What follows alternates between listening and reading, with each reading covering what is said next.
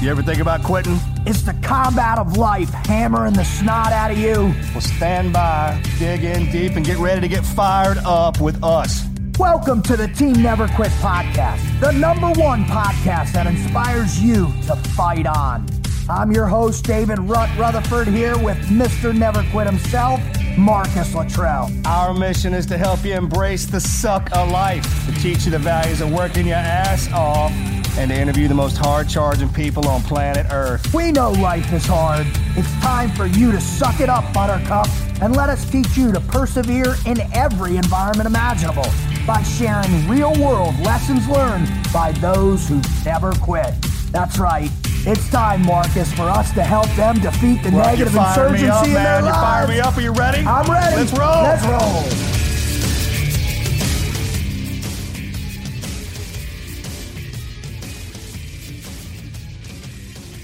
Marcus. We are here again. I mean, over the years, the guests we've had in, every one of them are exceptional in all facets of life, and it never ceases to amaze me, the people we got on here. I tell you what, the guy we got coming up, Jason Khalipa, man, he's one of those CrossFit animals. Oh, he's an animal, all right. He's a record, placing in the national games. How many times? I got to find in my notes here. Six or seven times. First place. Oh, he's a fitness animal, that's for sure. It is. And it's unique to, each one of us drive ourselves in certain directions. You and I, we went into the military, into the teams, went as far as we could in that. Mm-hmm. And it does in business and in medicine or in law. It doesn't matter. You have those that go out and just kind of run at it with everything they got. And people who do those CrossFit games, that's an amazing event. That wears me out. I get worn out literally just watching that thing, man. It's unbelievable how in shape they are. It's really kind of an amazing phenomenon, though. People watching other people work out. This is a relatively new concept. Yeah, and right?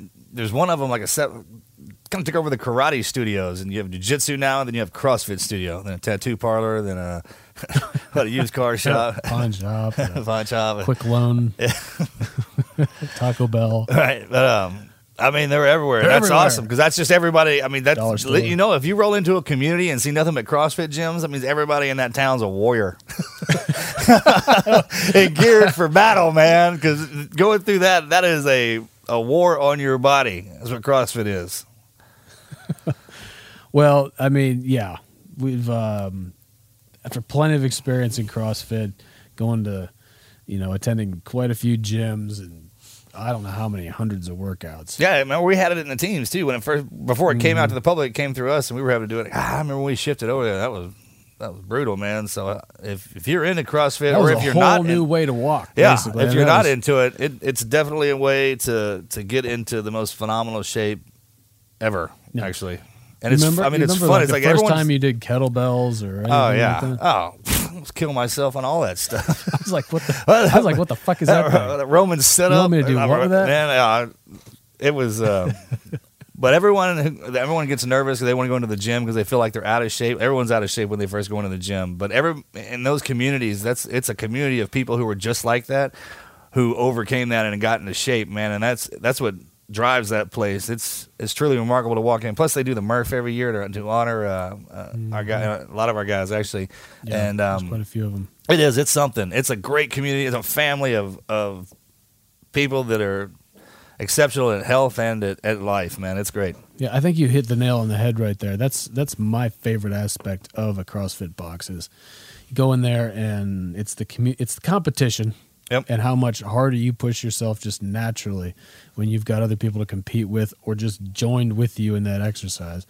And also it creates a community of common interest, people that you can, the truth is that once you become an adult and you leave school, whether it's a university or whatever, maybe you get out of the military, a lot of adults don't have a lot of ways to make new friends. Yeah, there's no more gym class.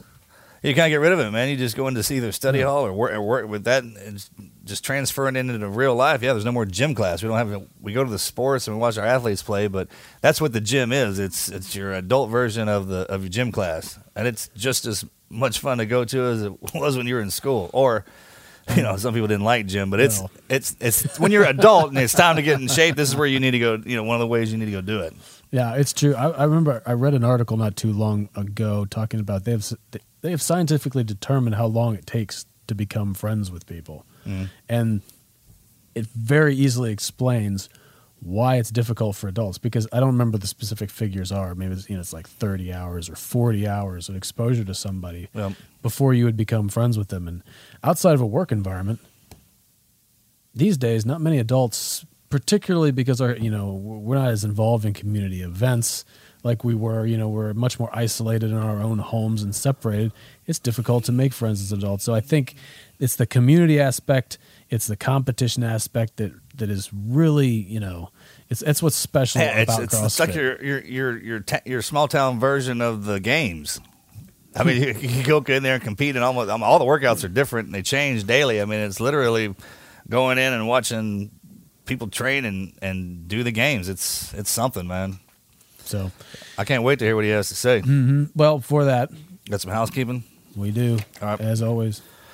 This is how you can listen to us. You can stream us directly from our website at tnqpodcast.com and virtually any other podcast app, whether it's on iPhone or Android. iTunes, Stitcher, Podyssey, CastBox, and Radio Public is where you can find us. All right, and on social media, you can follow us over at Instagram, TNQ Podcast for the show, Marcus at Marcus Luttrell, and myself, Wizard, at _Wizard_TNQ.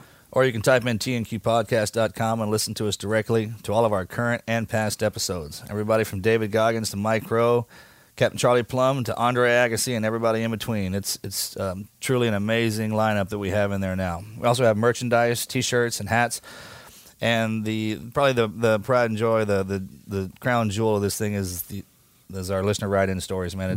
It's truly the main body of what we do here, and it's our favorite part. You can find that under the menu tab at Share Your Story. Yep, you'll find hundreds of stories on there by now, and you can submit your own. All right, Chad. So, moving on to our exceptional guest for today, Jason Khalipa. He is actually, we'll start off by mentioning his book, which I'm holding in my hand right here. It's called As Many Reps as Possible, Succeeding in Competition, Business, and Life by Making the Most of Every Single Moment. Now, he is from San Jose, California. He is an American professional CrossFit athlete, 2008 CrossFit Games champion, titled The Fittest Man on Earth, and was selected to participate as a member of Team USA in the 2012, 13, and 14 CrossFit Games Invitational. He's also the founder of NCFIT, or you might know it as its former name, North Cal Fitness, a fitness company with multiple gym locations in the United States as well as globally through affiliates. They have fitness and nutrition plans, apparel. They've got a lot of stuff going on over there. Specifically in the games, after placing first in the 2008 performance there, he went on to participate in 6 more CrossFit Games as an individual until 2014, placing nearly exclusively in the top 10 in every single one of those. Now I know there's some CrossFit fanatics out there that are going to want to know this information. So his personal best: clean and jerk 355, snatch 285, deadlift 550, back squat 450. That's a lot of weight. No big deal. Yeah. NCFIT, to say a little bit more about that, they describe themselves as a global fitness company aimed at making fitness effective, fun, and accessible with thousands of participants worldwide. NCFIT is widely considered first class in functional training by industry insiders.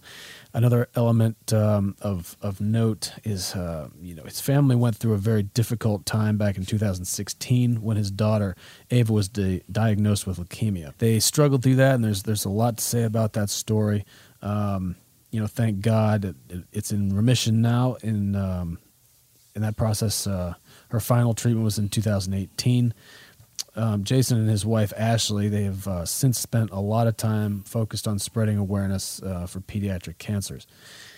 He is a graduate of Santa Clara University with a BA in business management. So he's got a couple podcasts. One is Coffee with Khalipa. The other one is AMRAP Mentality. Of course, AMRAP Mentality is a coined phrase of his. Maybe for those who are not into CrossFit, we should explain a little bit what AMRAP stands for, Marcus. As many reps as possible. So it's basically getting in there and giving it everything you got.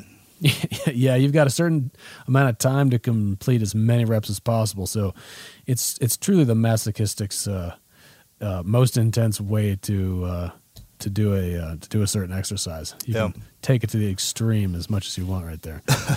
So right, I can't wait to. Yeah, I mean, I've heard a lot about this guy. I've watched him. I can't wait to see what he has to say. You want to get him on here? Let's do it, buddy. Right. Let's do it. All right, let's get to Jason.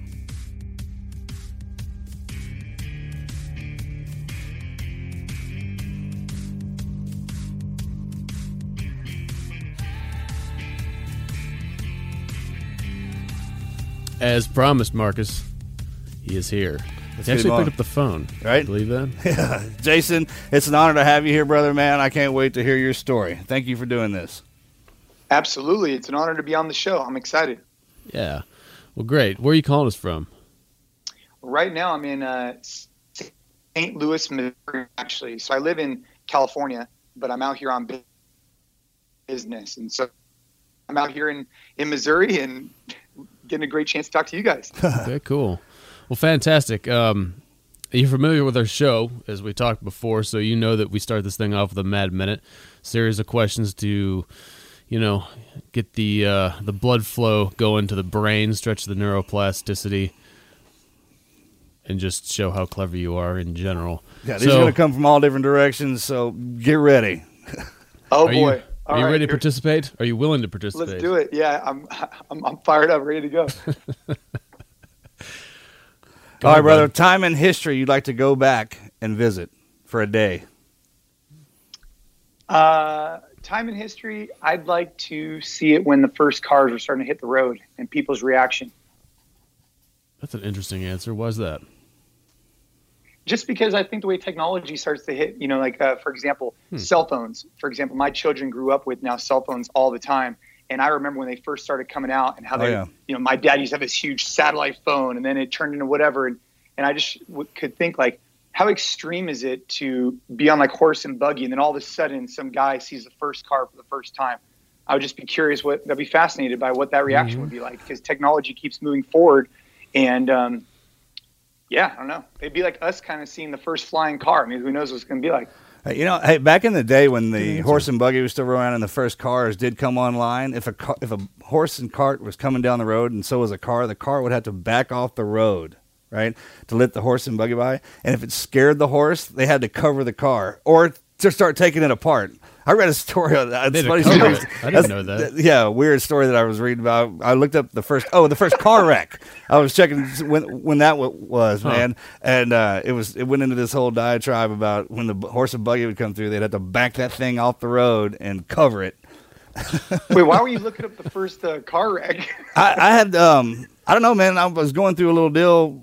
I was probably watching something on TV about the Mustangs or something like that. And it was talking about all these statistics, and one of the hosts mentioned, I was wondering when the first car wreck was, so I kind of looked it up. I didn't think it would be on there, but it was. It has that, and it has all that kind of, man, you can find anything on the net, Wikipedia. It's all there. Oh, man, it's all there. That's an interesting. You remember the end of Apocalyptico, the movie about I believe it was the Aztecs. Have you seen this movie? Oh, yeah.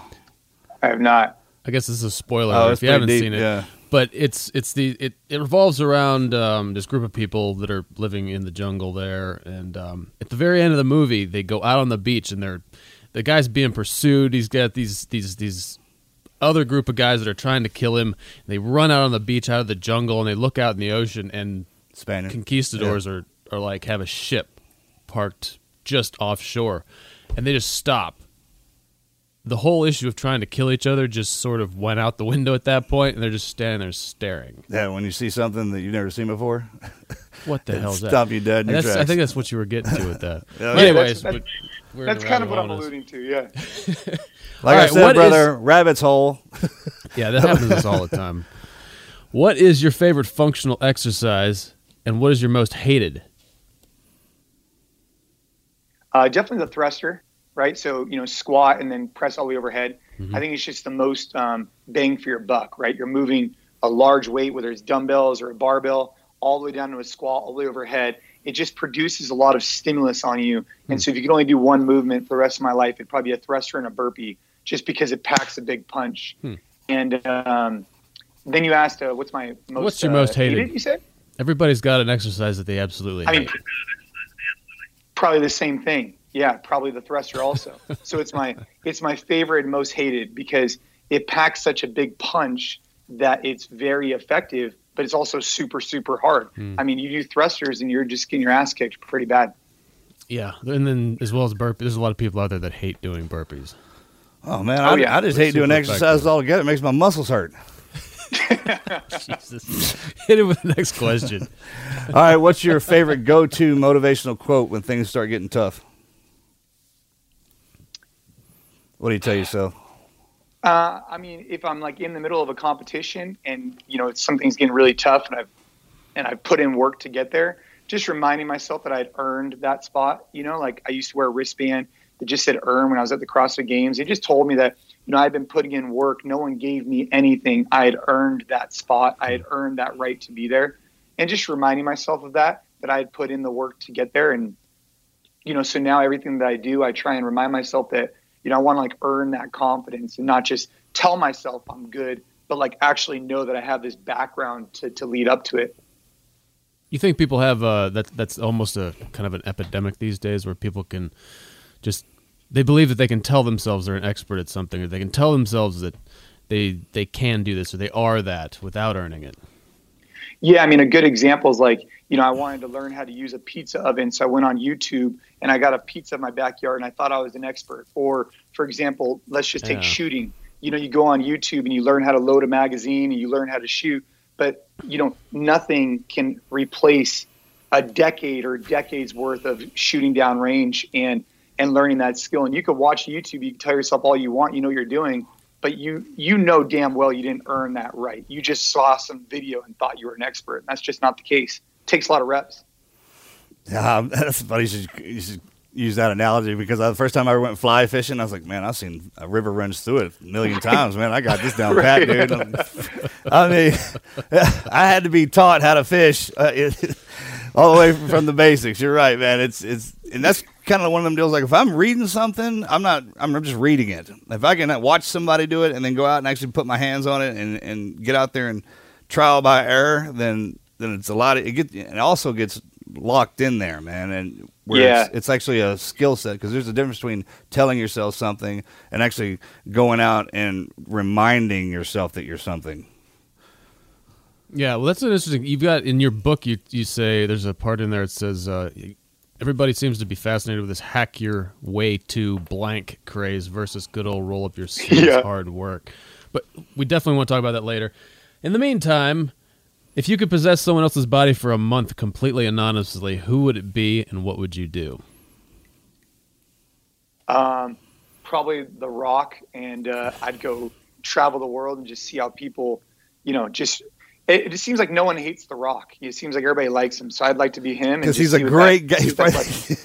Yeah, he is, man. He's the greatest dude ever. It's like that, isn't it? Yeah, it's hilarious. It's like, man, you're so cool. Yeah, like perfect teeth. Breath probably never stinks. Oh, man, we love you, brother. That is something to aspire to, isn't it?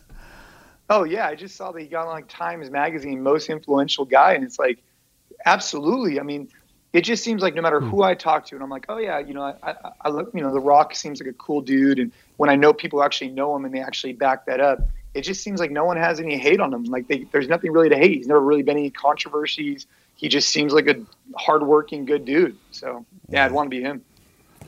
That's a good one, man. We need to get him on the show sometime. I know. He's get into how to all right, brother. That. Yeah, all right. Okay, if you could sing any song, halftime, Super Bowl, what would it be? I mean, I told you we're gonna flex your cortex here. I would love to say like, the national anthem, whatever, but that would happen before. But I mean, at halftime, I wouldn't want to sing anything representing any, patriotic in any way, because I would probably butcher the hell out of it. So I'd probably I don't know what I would do. I probably wouldn't sing. I mean, I suck at singing. Wait, you forgot a big qualifier in this. I'm sorry to interrupt, but you usually in that question. Oh yeah, sing it like the person who sings it, as well as the artist who sings it. So you don't have to worry about any of that. Yeah, it's going to be. What song would you belt out? This is a tough question. I mean, I'm not like super into like that type of music. Like, what was the first song that popped in your head?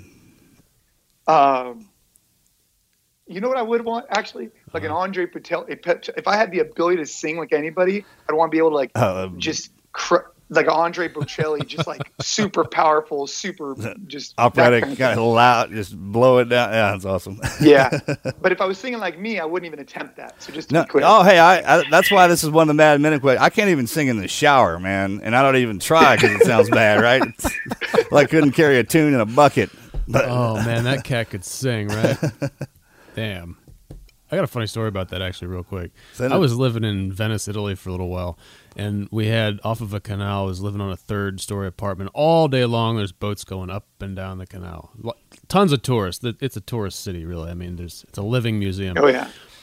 So we were eating dinner, and just all of a sudden I decided I was going to start singing, and I don't know the name of that song that everyone that he's famous for. That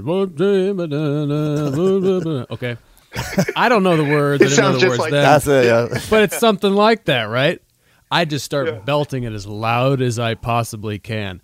From inside, nobody can see it, so it's just pouring out over the balcony, and everybody in the canal can hear it.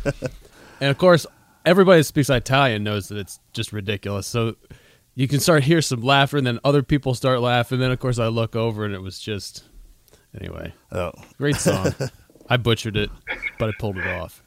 Okay. If you could have your brain transplanted... No, I don't know. Let's not go with that one. Yeah.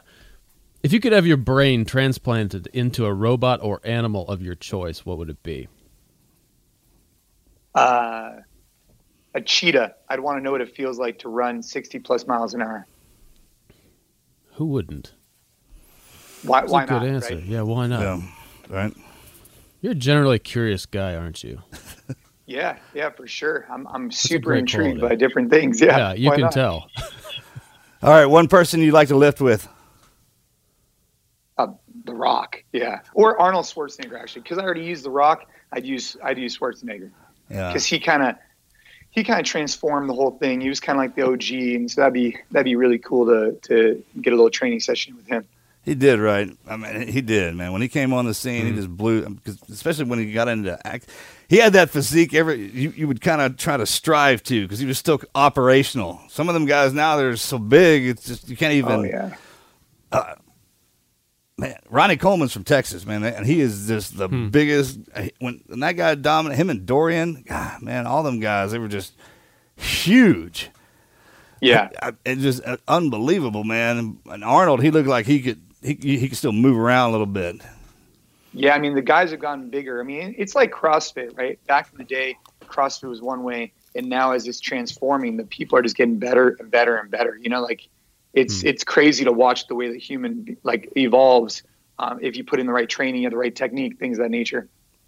Oh yeah, man, the CrossFit is we had the CrossFit gym before it was even out to the public yet, in the SEAL teams that had all those workouts that kind of struggled down through us, man, kind of tested and evaluate on us. And I remember when they put the rings and the ropes in there and everything, because it used to be out on the beach, but now they just kind of moved it into the gym. And then when it got spun out into the public, I mean, there's a CrossFit gym on every corner. It's like 7-Elevens, man. They're everywhere. And it's just the way that the kind of society drives everything. Fitness is huge. It started with Arnold, man, when he came online and wanted everybody just to kind of get in shape. I remember when I was a kid, he went to the White House and was out on the lawn. They were doing exercises and stuff like that. So he just kind of honed in all of that, and it's transformed from just lifting weights and having to go to the gym to now functional exercises, everyday life kind of maneuvers that not only help you but keep you from getting hurt. It's pretty amazing. Yeah. All right, give us 4 alternative uses for a beer bottle other than to hold liquid. hitting somebody with it. Good choice. Breaking it and then cutting something with the shard. Okay. Planting like a flower in it or something, I guess. And making like some type of light out of it. I don't know. Like let it glow or something. I don't know. Let it glow. That was my favorite answer. But those were Let it glow. what you said. Told you these questions are going to be tough. All right, well, what's your favorite thing to do to relax? I like to listen to podcasts and I like to read. Yeah. It's good use of your time. It's tough for me to relax because, in general, like I'm pretty revved up, ready to go. And so it's really tough for me to like I'm not the guy who's just going to go sit in a lawn chair and be on the beach. If I'm on the beach, I'm going to be playing football. If I'm on the beach, I'm going to be running around after my kids. I'm going to try and go do something. Like I'm not just going to go lay out. And so if I'm reading a book or listening to an audiobook or listening to a podcast, I can consume information while still sitting there, but feel like I'm actually doing something. So that helps me. Why is it that you think that some people are particularly, I guess what you'd say, good at relaxing in just the sense of they're comfortable sitting there and just chilling out and watching the ocean or whatever, and some people just can't? See, I'm not a person who enjoys that. What do you think some people are? Yeah, I mean, I definitely think it's a skill, and I think it's something that I'd look to do in my life later on. Like, for example, like meditation. Like, there is no way in hell. Like, I've done a lot of yoga, and I try and get into like the Zen state. I try, but I'm just there the whole time. Like, all right, let's go. I'm too revved. I can't just sit there. And so I don't know what it is, but over time, I'd like to be able to get to the point where I could take all my thoughts away and just kind of relax. But instead, I just do burpees, and that's what kind of relaxes me. So until that time, I think it has something to do with your overall your high end fitness because you obtain such a high level of, it's like a race car. I mean, when you pull a race car out of it's from zero to anything. It's a race car. It's going to haul ass through there as soon as you step on the pedal. So your fitness at the high end, your low end, your resting rate is still enough to push the car. I mean, even when it's in neutral, right? The engine is idling so heavy that it just pushes it forward, kind of drifts. And that just, man, at that stage you're at right now, it's, like I say, in the beginning we got our race car frame on, then we go to like a monster truck, then maybe a Suburban minivan kind of deal, and then ultimately just kind of relax. You're just tooling around. And that's on the adventure of life, man. You wear that for a reason because of the your body automatically responds to the lifestyle and social that it lives in.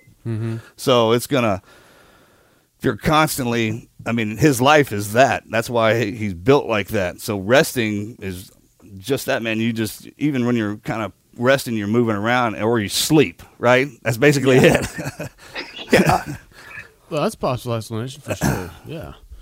I think that's probably the Mad Minute, unless you got one more you want to hit him with. That's good. All right. It's probably the Mad Minute. Thank you for participating in that. And that was fun. But people really come here more for our mission focus, which is you find right in our name, Team Never Quits, and Never Quit attitudes. People that they've performed at really high levels. They've had to strive to get through situations of great difficulty or persevere. They want to come and they want to hear those stories, and they want to take lessons away from that.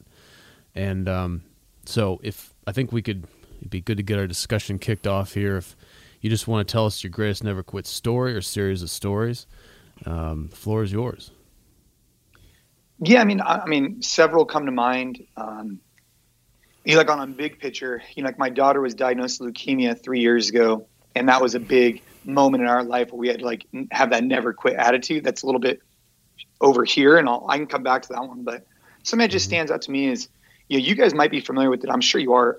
Camp Pendleton has this thing called Microwave Mountain. I don't know if you've ever heard of it before, but it's like a 10-mile just straight up and down course. It is just horrendous. And one year at the CrossFit Games, we had to do a triathlon. So you had to swim, bike, and then run this horrendous mountain. And you're running for money, for fame, for whatever to win. It's not like you're just out there on a casual stroll. I mean, you're trying to win. And the night before I was freaking out because I wasn't prepared. I didn't have that earned confidence or that preparation. I didn't feel like I had earned the right to be confident going into it. So I started off and swim was okay, bike was okay. And so I start this mountain run and, you're just up, down, up, down, up, down. And I get in the middle of the run. And at this point, I'm like 8 miles in. I'm just exhausted. Like I'm just beat up. I'm asking myself, why am I even doing this? And I don't know if I saw this in my head or I don't know if this actually happened. I'm pretty sure, I'm like 99% sure it's actually happened. But I'm in the middle of this microwave mountain in Camp Pendleton, which is down Southern California. Mm-hmm. And a tarantula or some big ass spider just walks right across the path. And at this point, I'm not running very fast. It's more like a jog. And I just look at it and I stop for a second and I'm like, what the hell am I doing? I'm in the middle of the desert. I got a spider going in front of me. Why am I even doing this? I could just easily just quit and just go home into a nice, comfortable bed. Right. And it took me a second, but I reminded myself, I had made a commitment to follow through with this. I had made a commitment to myself, to my family, to push myself and see how I stack up against these other competitors and to get uncomfortable. And, I kept going and I finished the race. I ended up, as soon as I crossed the finish line, I ended up uncontrollably peeing myself because I was just so messed up. And, but I reflected on that and essentially what I came back to was when my back was up against the wall in that one particular situation, I was able to, remind myself of my why, my deep internal reason for doing it. And I didn't quit. That's happened to me multiple times where, you have to have a strong reason why you're doing something. It can't be for money or fame. It's got to be something deeper internally. And that was just a reminder for me with Camp Pendleton, the spider. I've also blacked out on runs before and things like that, but this was a good example of that. I had miles left. I was super struggling, and just to be able to get through it was really something I look back on, and I'm proud of that I finished the race. Your chosen profession. I mean, that's kind of one of those deals when you step into it. It's a lot of times we forget once we get into it and when it gets hard that it becomes a job, right? And you're like, man, this is terrible. I'll go do something else, go home, go to bed, right? But that's what you do when you're at home. I mean, somebody has to go through this gauntlet. Somebody has to go through this part of the test. We're the ones that stepped up for it. And I mean, we were watching the movie Navy SEALs the other day, and they were doing this thing where they locked out of the sub and got on the Zodiac and chased this boat down. And it was the coolest looking thing. But when you do it in real life, it's hard. I mean, that job sucked so bad doing that, man. I mean, it was miserably hard. And then once you start thinking about it like that, this is hard and miserable, I want to go do something else, well, then, you kind of lose your right to be there because we're the ones, that's the whole reason you wanted to do it, because it was hard, because no one else could, because you wanted to push yourself as hard as you possibly could. And job is just a description of the person, right? And a lot of times we think people who go to work and just to get a paycheck and they don't really love what they're doing, then that's kind of a job, right? But ultimately, what you're just living your life and doing what you love, and people pay you to do it, pay to see you do it, pay to see if you're the guy that can push yourself further than this, because no one else can. But it's tough, man. It is, because when you get in there, everyone else is telling you can't do it, right? That's the competition, because it's when you're going against everybody around you in your chosen profession. With us, man, we got a team around us at all times, and we were constantly reminding ourselves, like, hey, man, we're supposed to be here. This is why we're doing this. Don't ever lose sight of that, because once you stop loving it, then it becomes I just have to do it, and then it becomes an animosity, and then you probably start hating it, right? And then the minute you don't want to get up and go do it, it's just you forget that it's a privilege to have that job, right? Because no one else can do it. That's right. It's not an obligation, right? It's something that we chose. And I think that's really important to recognize. I chose to go into that situation. I chose to push myself to these uncomfortable settings. And because I know I'm going to get a lot of reward for it. I know that that's something I was designed for. I want to do that. And I couldn't agree with you more. Can you back it up a hair where you mentioned at the beginning that you didn't feel, this is the second time you've referenced this, you didn't feel that you had the right to be confident.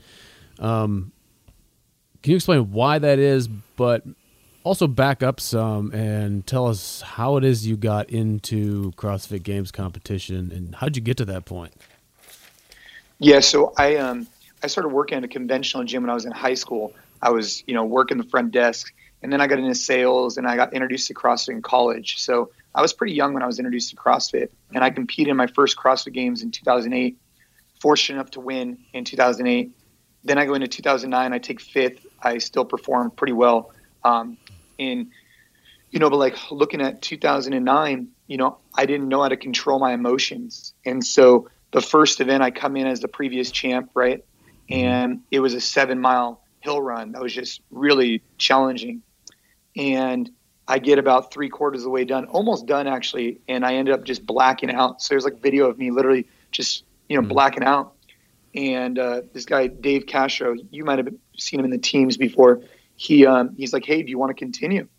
And I'm like, yeah, I do. I mean, after I woke up, poured some water on my face and continued. And that was a really big learning experience for me, because what I realized was not only did I not have the confidence because I hadn't put in those longer duration events, but I also didn't know how to control my emotions. So going into the event, I'm sitting there listening to Eminem in my headphones, getting all jacked up. I don't need to get all jacked up. What I need to do is be calm, conserve my energy. But instead I was fired up. And so when I actually got into my first event, boom. And from there I ended up climbing back up. But going into 2010, 2011, I still hadn't quite understood how to control my emotions. And 2010, again, I had one mess up and I ended up coming back pretty well. But, national anthem's playing, jets are flying over, I'm fired up, but of course I'm too fired up. And that's something I had to learn the hard way was that, when you're out of control and when you're using your energy towards things that aren't aligning with your core purpose, that was a challenge for me. And so going into 2011, I hadn't spent enough time training long distance endurance events, period. And my peers had. And so after that event in Camp Pendleton, I committed myself to earning the confidence. I met a track coach. I went on the track 2-3 days a week, every week for years to build back up that hedge. And it came full circle. In 2014, I got back on the podium. 2013, I got back on the podium. And it was because I had put in that work. And so when I went into these events, I was able to not be so like hyping myself up, but instead know that I had earned the right through all these hours of training going into it. And so I went into it calm and I was able to perform well. So can you talk a little bit more about the steps you used to refine that like energy conservation process, control your emotions? Was it a specific technique or was it simply just reflecting back on the experience in your performance and saying, well, I could have done that better and just focusing on it? Yeah. I mean, if you look at it, I was at the top on every event except for these endurance events. So I knew there was a weakness there, but I also knew, so I needed to address that, but I also need to address the fact that, you only have so much energy throughout your day and it's all about energy expenditure. And when you're getting up at 4 a.m. to get on a bus to go compete on an event in the middle of the day, all that, your heightened emotions, and you need to learn to control it. And so one of the things that I did is I met with a sports psychologist, and because I was trying to win. And one of the things he had me do that was really helpful is he said, hey, take all the things that are stressing you out in competition, take 2 circles, put one that's in your control, one that's out of your control, write down the things that are stressing you out and just focus on the circle that's in your control.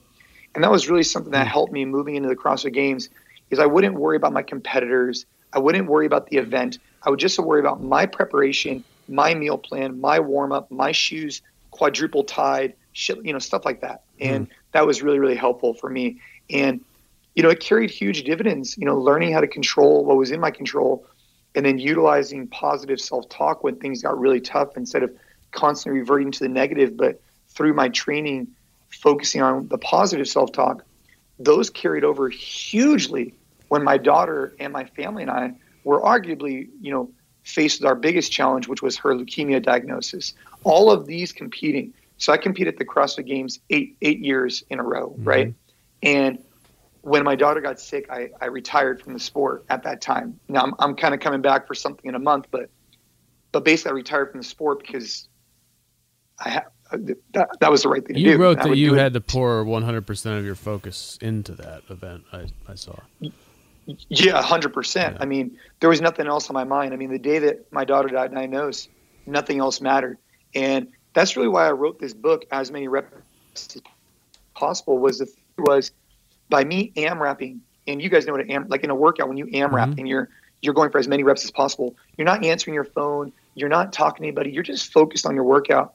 And by me taking that into each area of my life, with our business, growing that, with my fitness, growing that, when my daughter did get diagnosed, I had built up a hedge in these different areas, and I was forever grateful that I could just put the company to somebody else, let him support it. You know, my fitness was already at a good point, and I had built up this financial head by putting in the work. And that's really why I wrote the book, is to kind of tell people that when things are good, keep getting after it, keep having good relationships, be present and focused on your family, because you never know when, you know, life might throw you a curveball, and you got to be as prepared as you can be. Oh yeah, well, that's a big misconception. Is the harder you work and the more you accomplish, then people think you can just stop.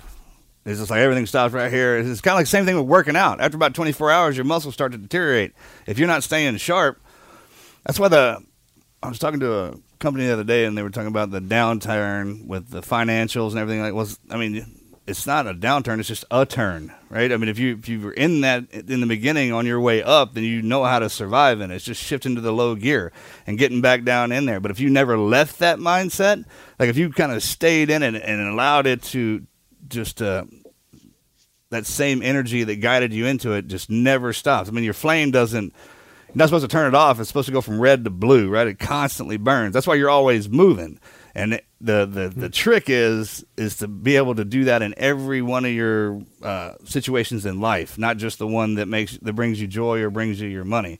Right? You focus on your attention on the most important things, and then on down. And we've had a few guests on there. One of the things they were talking about is asking for help. I was like, man, champions, a true champion never thinks they're good enough anyways. That's why they keep fighting and fighting and fighting, right? They're just kind of that person that's holding the spot, if you will. And then we ask for help. It's called training. Coaches, you know, it doesn't matter if it's mental, physical, whatever it is. Any situation that you get in, you're starting to feel like mentally you're getting beat down. Well, then go get a mental coach. That's what they're there for. I mean, people specialize in that. There's one of us out there to facilitate, training for an individual in any kind of environment. That's just the way it is. It's the love of the opposites. That's why we're all unique in our own description. And man, it's the minute you get complacent, everyone else and everything else just keeps moving. It kind of keeps moving right past you. And if you're not constant, you hear the older guys like us when the kids get new phones or iPads or whatever it is, you're like, man, I don't know how to work that. Well, you better, because they do. I mean, if you're not keeping up with the times are going to run past you. And that's just especially in business, right? Yeah. Yeah, and I mean, I've seen it firsthand. I mean, in our business, we've gone from one location to numbers of locations, and we've shifted to digital and this and that because, business and things constantly are flowing. And if you're not keeping up with it, you're going to be left behind. Yeah, for sure. And that's really one of the interesting parts of your book is how you've got an application of this mindset you talk about in here, the AMRAP mindset, which you can demonstrate in your personal experience, starting with your competition in CrossFit, but then also into the business world, as well as the story about your daughter. Would you like to talk about the story with your daughter now? I'll talk whatever. Yeah. I mean, ultimately what happened was, and the reason why I started embracing this idea of like AMRAPing each thing is I would find myself, so the beginning, I started a business, and then I got married, and then we had a kid, and then our business grew from one location to 20 locations, and I had another child. And I started asking myself, man, how am I going to balance, winning the CrossFit Games with building a multinational company while also, not trying to be a bad husband and father. Mm-hmm. And that's when I really started saying, man, I'm never better than when I'm AMRAPing things. And what was happening in my life is I'd be 1 foot in, 1 foot out too often. I'd be on conference calls with Asia, trying to open up new locations because we have corporate sites over there. But I'd be riding like a salt bike, doing intervals. Mm-hmm. And I found that I wasn't doing anything well because I wasn't paying attention to the call well, and I also wasn't paying attention to my workout. And I'd find that I'd be at home, but I'd be on the phone half the time. And my kids were building up resentment towards me because I wasn't putting in that AMRAP, that time with them.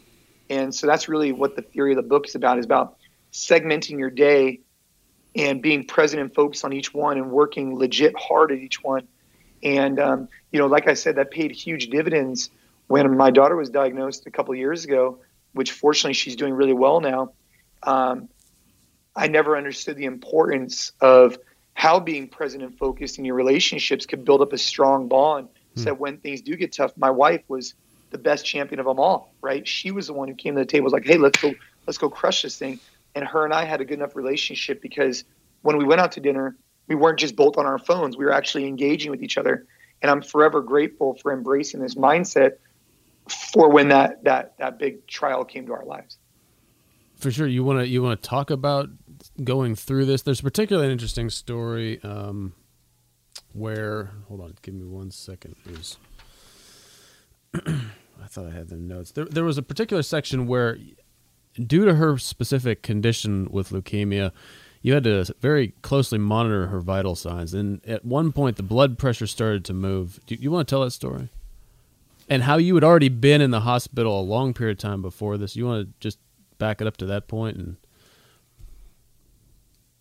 yeah, I mean, so, the night my daughter got diagnosed, we had seen some signs coming on of,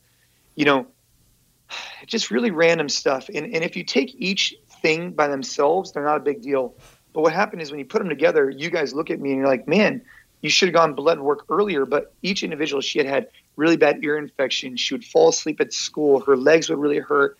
And like, man, we couldn't put it together. We went to all different doctors. And, finally one night, she started bruising really bad. And so we went into the ER and we went and got blood work. And they sent us to Stanford ER. And that's when they told us she had leukemia.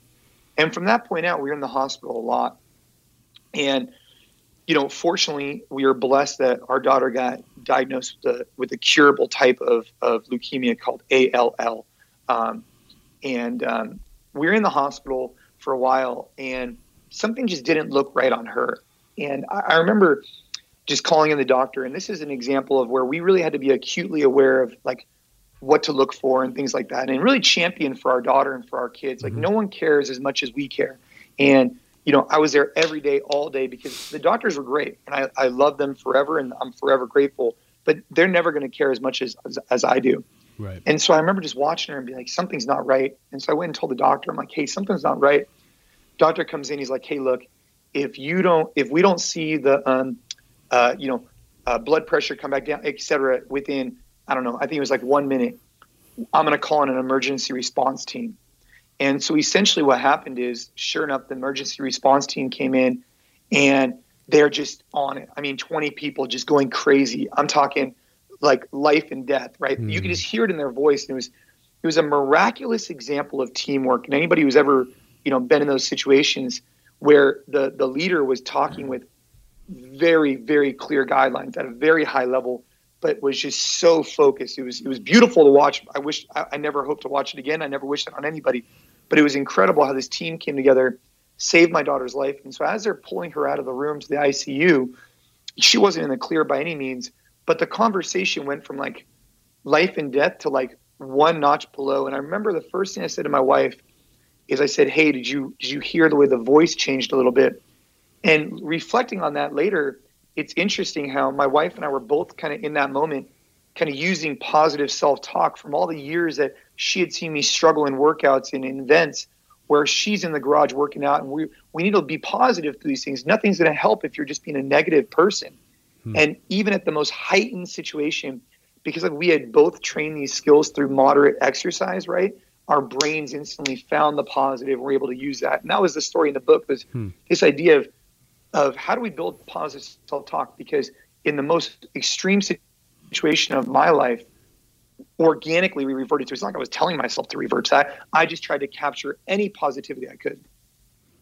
Yeah, well, people in those times of high stress immediately revert to their training, and your life experience is a person's training, and that's what kicked in right there, right, Mars? Training into the Lord. You roll in those two things, you'll get through most situations. Yeah. Right?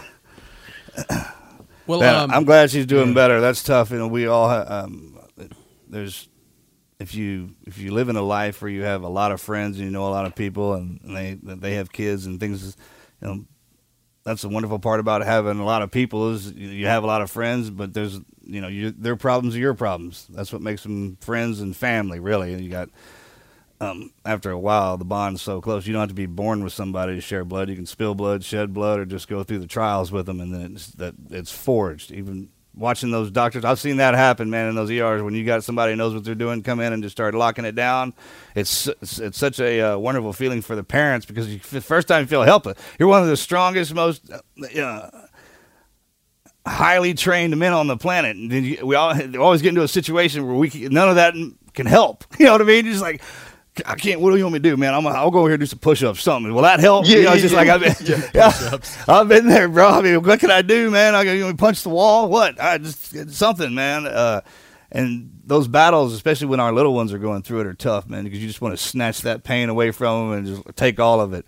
But in reality, man, the best part about it is exactly what you did. You get with your team and go back in.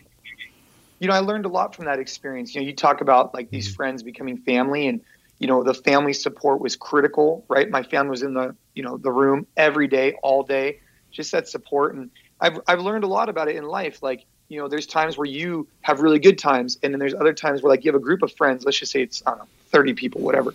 Throughout your life, people are going to have their ups and downs. And, like, it's our job as a group to kind of support the ones that need the support, because you never know when you need support. And, you know, it's just this beautiful kind of organic flow through life, right? Just trying to raise each other up and help where you can. Because when some person's killing it, the other person's getting, you know, is pretty down. And that's a good, something I've really learned through this experience, you know, is the importance of family and close friends. Oh, and it also teaches you a valuable. There's a difference if someone in your crew's going through something and you're watching them go through it, right? But you're still learning the lessons they are, because we're talking about it. That's why it's so important to talk to each other about whatever you're going through. And it's kind of an advantageous position, and it's a weird way to say that, of not having to be the person in the situation, the bad times, but they need you more than anything. So while you're watching, you can also pull that lesson in case you have to get in it. I mean, if you go through that pain with them, and then when it's time for you to go through the gauntlet, man, they'll be right there with you. That's how it works. That bond. That's why, I mean, our training is the way it is, and y'all's is the same way. It's just, I mean, you can't get anywhere by yourself, and right. Especially the hard times. And we've seen that before. We had one guest in particular comes to mind, Brogan Wall, who was a listener write-in story, and she suffers from trigeminal neuralgia, which makes her face and her head feel like it's literally on fire and burning with that an intense searing pain. And she's been dealing with this for a long time. And we'd asked her, you know, how do people support? What is the best way to support? And she said, you know, it can come in all forms, but even just somebody who is present, that you know that they're there and accessible. You know, they don't have to be doing anything that's particularly over the top, or bringing you gifts every day, or planning elaborate activities and vacations or something like that.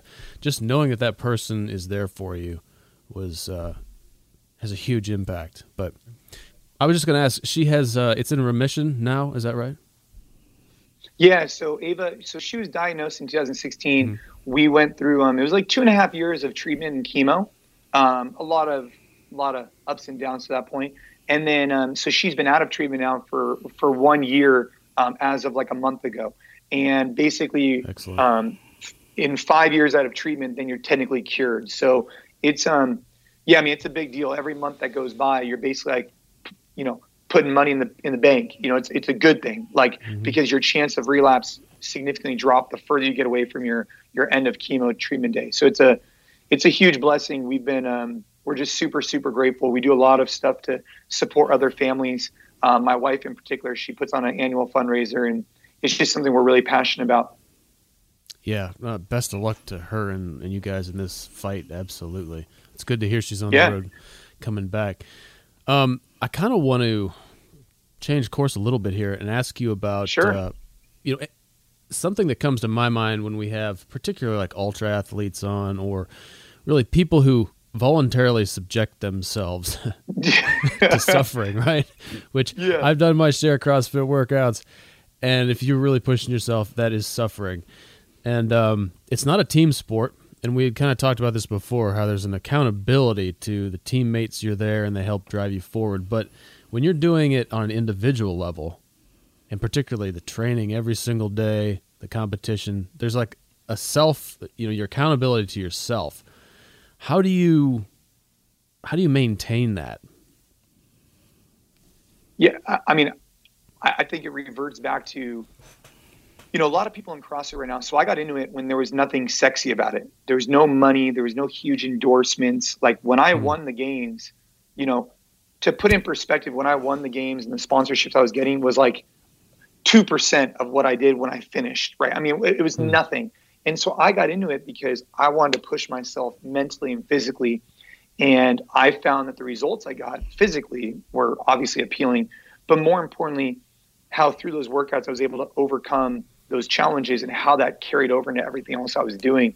And that's what fired me up, was like surrounding myself by hardworking people, my training partners. Even though I was competing individually, it got my juices going, right? Like just before I got on the phone with you guys, I just went and did some, a quick AMRAP, not because I had to. There's no one watching. There's no cameras. But I did it for me because when I put in the work, I feel like it carries over in everything else I'm doing. It refocuses me. It energizes me. And so that's really what keeps me going. And you got to have a strong why and a strong purpose for doing these things. I read David Goggins' book. I know he's been on your show, and he talks about callousing your mind. And I'm a big believer in that. And after reading his book, I went and signed up for a half marathon. I did that last week, and just trying to constantly pursue the uncomfortable, which is going to help me outside of that. And when I look at the CrossFit Games and all the things I've pushed myself through, I didn't do it for anybody else but myself. And I think that's really important for people to recognize, is that if you do it for any other reason, when things get tough, it's really easy to quit. And there's a lot of people that are really good in their garages, but when they actually get in front of a group of people, they lose that focus and that strong internal push because they're doing it for fame or fortune, which those things don't come quick and they don't come easy. And for me, I do it because I want to see how I stack up. If it comes easy, it'll go away easy. Yeah. So I think for me, it's just an internal drive that I have to get after it. And that's just my personality. And I don't do it for any other reason but that. Well, it's certainly a major chapter in your book, the having a why, knowing what it is. But I am sure you still have days where, this is such a generic question, or maybe it's almost cliched, but I know you have days where you say, fuck this, I don't want to do that. What is your practical technique to get yourself out of that? Yes. I think there's definitely days where, like take, for example, today. Yesterday I was in Vegas. Today I'm in St. Louis.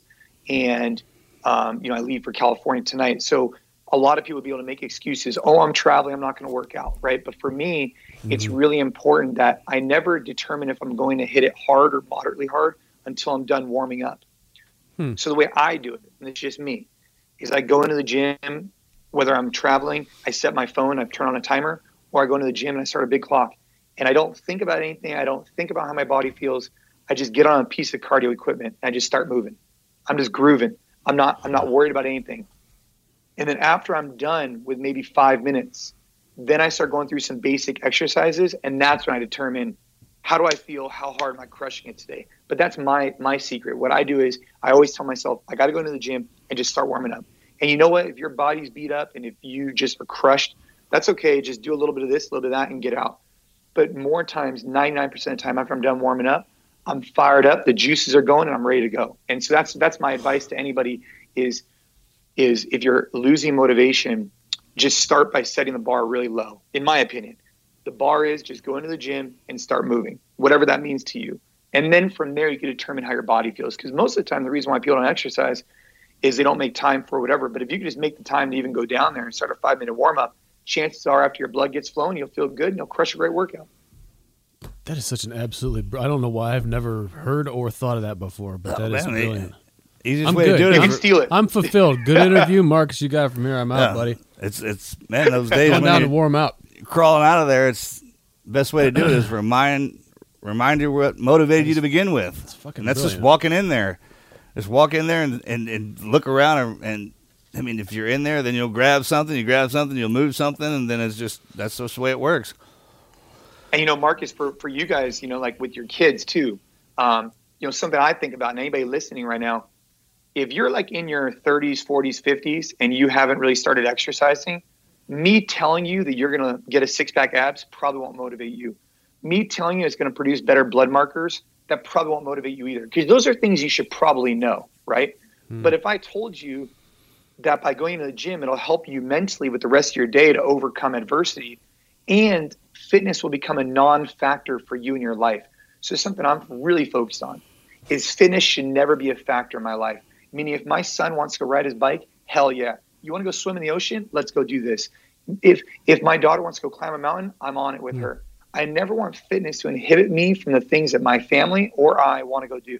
Now, does that mean I need to compete in the CrossFit Games? No, but it just means I should be able to get off the toilet without having to use my hands to help support me. You know what I mean? Absolutely. And so that's my motivation moving forward, is never allow fitness to be an inhibitor of what my family or my kids want to do.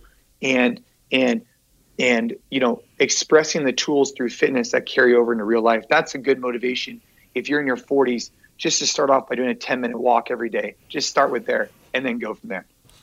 I'd run that same line, brother. I have one. I keep those bands. I have one wrapped around the foot of my bed, and then I keep one in my suitcase. And as soon as I get to the room, in the hotel, I'll put it underneath there. And if there's a commercial on or something, a lot of times people think that working out is like actually a section of your day after your job, in between dinner or whatever else. But if it's an all day thing, like anytime I walk into the bedroom, I have to do a couple of reps. Anytime I walk in and out of the room, if I walk outside, I got a pull-up bar. I have to bang out some pull-ups. And it's just an all-day thing. I had to go down to physical therapy at the beginning of every year, and they kind of put me back in shape. So I get my baseline, and then after that, it's all maintenance, because I'm not trying to make those crazy gains or you know, like you said, CrossFit gains. But you can keep. There's a difference between maintenance PT and gains, right? As long as you're eating healthy and you're not jamming stuff in your mouth, everything could be a workout. Like when you bend down in the cupboard, bend all the way down. It's literally something like that. Anytime you do any kind of movement, do it in a workout movement. Of course, you want to probably make sure no one's looking, because they'll be like, what the hell is that dude doing? But yeah, it's as simple as that. I mean, some of the girls that are working down the shop, I have those bands around there. So anytime, like every hour on the bottom of the hour, they just have to do a couple of reps. And it's literally just pushing yourself outside of your normal comfort, your normal routine, just a little bit. And all it takes is a couple of weeks, right, to start feeling something. And when it really sets in when someone notices, like, hey, man, you look like you've been working out. And as soon as you hear that, if people are wondering, all you really have to do is work out for that time period until someone says something. They're like, hey, man, you look like you've been – and then it's like, oh, man, I got to get back in there and do that. And then the better you feel, the better you feel. It's all, your body is going to get used to your routine. It's just, all you have to remember is just to take it out of that routine a little bit, stress it in every little situation or environment you're in, and it will perform. Or it won't. You know, if you're complacent, it'll be complacent. Well, and it's the way you feel too, right? I mean, I haven't met anybody. I mean, I've been doing this a long time, and we own gyms all over the world. And I am yet to meet someone who finishes their workout and regrets doing it, ever. Like, ever. No one's ever going to regret putting in the work, because they feel so good after. But it's like taking a really cold plunge. Like I'm sure you guys have done like the hot cold work a little bit, but you know, there's this popular thing right now of the cold shower, and no one likes getting into a cold shower. But when you're done with it, right, it feels good. Your body's fired up and you're ready to go for the day. And I think that's the motivation for the workout. Just start off once or twice a week, 10-minute walks, see how you feel, and then from there you can ramp it up. But we don't need to. You know, the biggest problem that I see in the fitness space, everybody wants to scream from the hilltops and go 7 days a week and eat paleo or keto or this and that. It's like, hey, man, look, if you haven't been working out your whole life, you don't need to go from 0 to 100. Just start off with 1 day a week and just kind of start vibing. Exactly. We need you to stay consistent. Like, I'm looking at my fitness for a long trajectory. Like, I don't want to be fit. You know, like, I'm 33 right now. I don't want to be fit until 34. I want to be fit until I'm as old as possible, right? So I need to keep something that's sustainable for me. Hey, you're right. That's a perfect way to say that. Most people look at workouts as like, oh, January 1st, my New Year's resolution, I'm going to get in shape. I'm start working out for spring break, so you're in shape for the summer, and then the winter comes on, as opposed to like making just a part of your day. Like that small routine. And the hardest for me were after my surgeries. I literally had to lay there for weeks, right, and just fall out of that. But then I would just start to walk to the door and then to the mailbox. And then once I could get to the gym, I'd literally do one push-up and walk out. And then the next day I'd go and do 2. If I couldn't, I'd do another, just 1 again until, and this is when you talk about the cold and hot. If you can do this, if you can muster up the strength to do this, and it's harder in the wintertime. When you walk into the shower after you do your 10-minute walk or your workout, be standing underneath the spigot when you turn the shower on in the beginning so the cold water runs on top of you. And just start with that, and it will wake you up like you can't believe. And then the reward is the hot water once that rolls in. But literally, if you can handle standing underneath that spigot right when you turn it on and get that cold dose, it's like a cup of coffee, man. It'll wake you up. That's how I do it. It's brutal in the winter, though. Well, we had Wim Hof on here. Wim Hof's Wim Hof has a lot of, Oh, yeah. That guy, man, he's something, boy. That cold exposure therapy and whatnot. The breathing and the cold exposure. Well, let's see. How about, because you keep referencing it, you want to tell us about what, it's not North Cal anymore. It's NCFIT. Oh, yeah, the gym? Yeah. You want to tell us about NCFIT, which is, I believe, your primary business. And obviously that'll open a discussion to how you've transitioned this mindset into the business world. Yeah. So, when I first got into CrossFit and I won the CrossFit Games, there wasn't, like I said, I didn't do it as a profession. I didn't do it for money. And so I opened up a gym. So when I graduated from college, I opened up a CrossFit gym. I knew I wanted to open up a gym. I just didn't know what type. And so when I was introduced to CrossFit, it really opened my eyes to having a coach and a community and the results that people got. So I opened up a gym in 2008, and then we opened up another location. It originally was called NorCal CrossFit. Mm-hmm. We've since then shifted to NCFIT, which is basically NorCal Fit. And over the years, we opened up commercial locations that are open to the public. And then we got, introduced to corporate sites. So we have corporate locations that we run and manage sites inside companies globally. And then now we have a digital product for any gym owners who want to utilize our plans that we use. We have our own app, we have our own programs, we have our own team, we have a digital side of the business also. So basically our business, has commercial locations open to the public, corporate locations only open to those companies with a variety of companies, and then the digital footprint. And that's what we've built up over the last 11 years. Yeah, you guys have quite a comprehensive presence. I mean, searching around your site, looking a little bit into the company, you guys have a lot going on. I'm sure the road to this point there's been some struggles along the way. Do you think of any particular? That just goes without saying. It's just been all roses. Yeah. Can you think of any particular story come to mind illustrating one of these challenges you had to work yourself through as a businessman? I mean, I think the biggest challenge as a businessman that I had to learn was when to delegate, and that, I think what was really important for me is I used to think that I did everything the best. And what I needed to do is take the things that were stressing me out the most. Those were oftentimes the things that I wasn't very good at, but those are the things that were taking a lot of my time and stressing me out a ton. For example, finances. I'm not a finance guy, and I should have delegated that out sooner because what took me 5 hours a day took some really smart finance guy 30 minutes. Right. And so now I wasn't getting the biggest ROI. And I think what I've really grown as a business owner, I always think about everything is, am I providing the largest return on investment for the company, specifically with my time, right? Mm-hmm. What am I uniquely good at for our business? And how do I, go after that and allow others delegate out to let them be uniquely good at whatever they're good at? And that's what's going to keep us moving forward, right? And that's something I've had to learn the hard way is I used to try and do everything on my own, and I was doing everything at 70%. Instead of just focusing in my attention towards business development, sales, trajectory, growth, et cetera, and then delegating the rest out. That's been really instrumental for our business. The other thing that I think we've done a bad job about, which I would recommend all owners to think about, is, this concept of hire slow, fire fast. We've just done a really bad job of that, and that's something that, in retrospect, I think we're getting better about. But when someone doesn't align with your company culture, and if they're not on board with your core values and your mission and where you want to go, you need to remove them from the situation sooner than later, because otherwise they become toxic to the entire team. And that's been a major takeaway as we've grown our business, where really those two is learning how to delegate and learning how to, evaluate toxic individuals, and they need to be removed from the company sooner.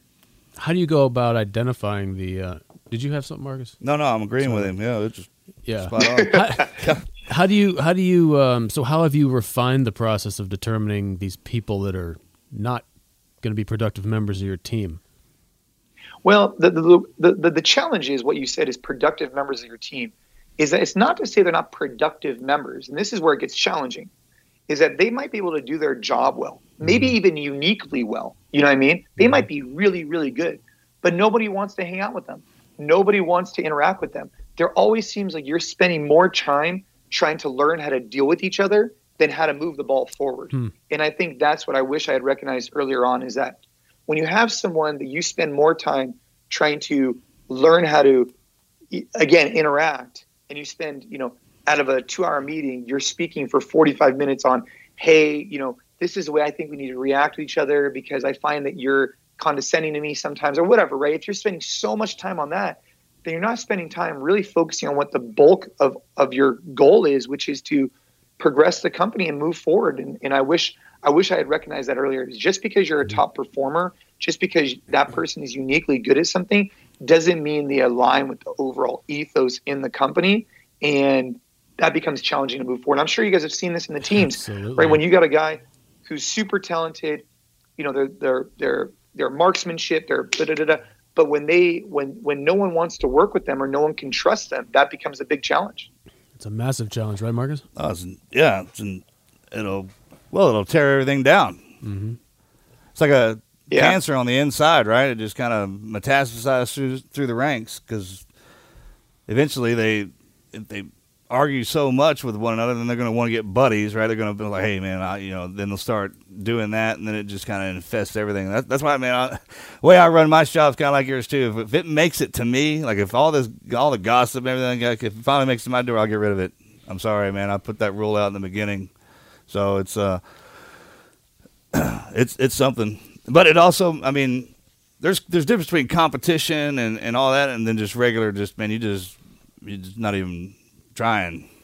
So how do you have you had, I'm sure you've had to, it's been a learning process because you're a busy guy, balancing your home, your personal versus professional life, and all the projects you have going on. How have you learned to do that and do it effectively and be good at both aspects? Yeah, I mean, it's something look, we have a couple of podcasts, right? One is the Business of Fitness. One's called AMRAP Mentality, which I wrote a book. We have the business, and I think this concept of being busy is unique. I think it just depends on where you spend your time and your energy and what you place value on. And for me, I place a lot of value on being a good husband and father because I'm not going to get back that time. And so I think what's really important for me is just asking myself on a regular basis, hey, how am I doing? And this is what I do. And this is not for everybody. I just check myself. Hey, have you been traveling too much business? Are you, when's the last time you and your wife went on a date night? Right. And I just ask myself these things. So I want to make sure that one day I don't have this major epiphany. And what I don't want to do is wake up when I'm 50 and be like, dude, I was a terrible father. I figure if I could check in on a regular basis, and if I'm always saying, hey, look, I'm doing the best I can to provide for my family, but also do this, then I figure, you know what, there's never going to be any regrets in that sense. Across the primary concepts in your book, in the AMRAP mentality, as you say, the number one here, know your why. Then number 2, focus on what you can control and work hard, shift gears, and then reevaluate. I think we've really touched on all three, on those first 3. Can you explain shift gears? And I think you actually just referenced reevaluate, but shift gears here seems to be one that we haven't covered so far. Yeah, I mean, shifting gears is as simple as what we're doing right now, right? So before I got on the phone with you guys, I was working out. That's my gear. When I'm in that gear, I'm in that gear. When I was done with that gear, right, I no longer think about that gear. My workout's over, right? So I can't dread on the fact that I didn't do as well as I wanted. Well, I should have done something better about that when I was in that gear, right? And it's now I'm with you guys. Like, you don't see me, I don't know, checking my phone or whatever. I'm uniquely focused on what you and I are speaking on. So when we're done with this conversation, I don't have to regret. I don't have to ask myself, hey, did I do the best I could to answer his question or whatever? Right now, I'm uniquely focused on this gear. After I'm here with you guys, now I'm going to go shift to my next gear, which is going off to a business meeting, right? And then it'll be, et cetera, to family time. And so the way I look at it is the AMRAP mentality can be summarized like a bike. When you ride a bike, you got to be focused and present. If you're not, you're going to tip over. When you ride a bike, you got to pedal that thing. When I'm here with you guys, I got to work hard. We have to be present, focused, work hard. And then throughout the day, just like riding a bike, we switch gears, like depending on the terrain. And we're rocking and rolling, right? We're going to family time, business time, workout time. And that's the way I look at switching gears is literally, I mean, you don't have to say it to yourself, but like literally, after you get done with your workout, boom, that snap happens, workout complete, move on. Next thing, done, move on. But what I'm not trying to do anymore, and I did it for way too long, is be 1 foot in and 1 foot out. And it's all about exactly whatever's in front of you is the most important thing. Nothing else exists. I guess a lot of people, especially it happens when you get older. It's called multitasking. It's like, I can do a lot of things good. I'm like, well, why don't you do one thing really well, right? Never try to master anything, but get as good at as many things as humanly possible. And whatever presents itself or whatever is sitting right in front of you has your complete and utter attention. And that's how you enjoy the moment. That's those people who can regurgitate what just happened, is because they were focused on everything, not just the person, but what was in the room, what they were saying, what they were wearing, how they spoke to you. And it makes for, well, that's how those bonds are formed, right? People know that, man, you're here for me to pay attention to me at this given time. And just undivided attention, basically, is I think is what the parents used to say. Yeah, exactly. Yeah, it's super valuable. But honestly, that's not an easy thing to accomplish this day and age. A lot of people struggle with this. I mean, it's one thing for us to say, yeah, we're just going to focus on this one thing until we're done with it, and then we'll move on to something else. Well, it takes practice. It's not that simple. It takes practice, and it takes practice, and it takes awareness. And am I perfect at it? No. Like, I'm not perfect, but I'm aware of it, right? And I think that's the biggest difference, is that when I, if I'm answering emails, you could start a clock and say, hey, for 30 minutes, I'm going to be undivided attention on emails, right? Mm-hmm. But what happens is you have this desire to go check Instagram, but it's critical for me to put that away for 30 minutes. And I got to just ask myself, like, hey, what's going to happen in 30 minutes on Instagram that I can't focus on emails? But if I keep going back and forth, it takes my brain a little bit of time to redirect back onto what I'm doing. And so I don't necessarily think that people are like super busy right now. I just think that I know a lot of really busy people that never accomplish what they're looking to accomplish because they get about 80% of the way there and then they get distracted off of it. And so I think for me, it's just constantly asking myself, like, look, there's no secret sauce here. You got to work hard. You got to be present. You got to be focused. And you got to know what you want to focus on and why. There's no secret there. But if I could just have people just remind themselves and maybe hear for the first time this concept of AMRAP mentality, maybe that's a game changer for them. And so far, the feedback from the book has been that it has really helped people. And so I just hope that just by reminding them, that could be the key.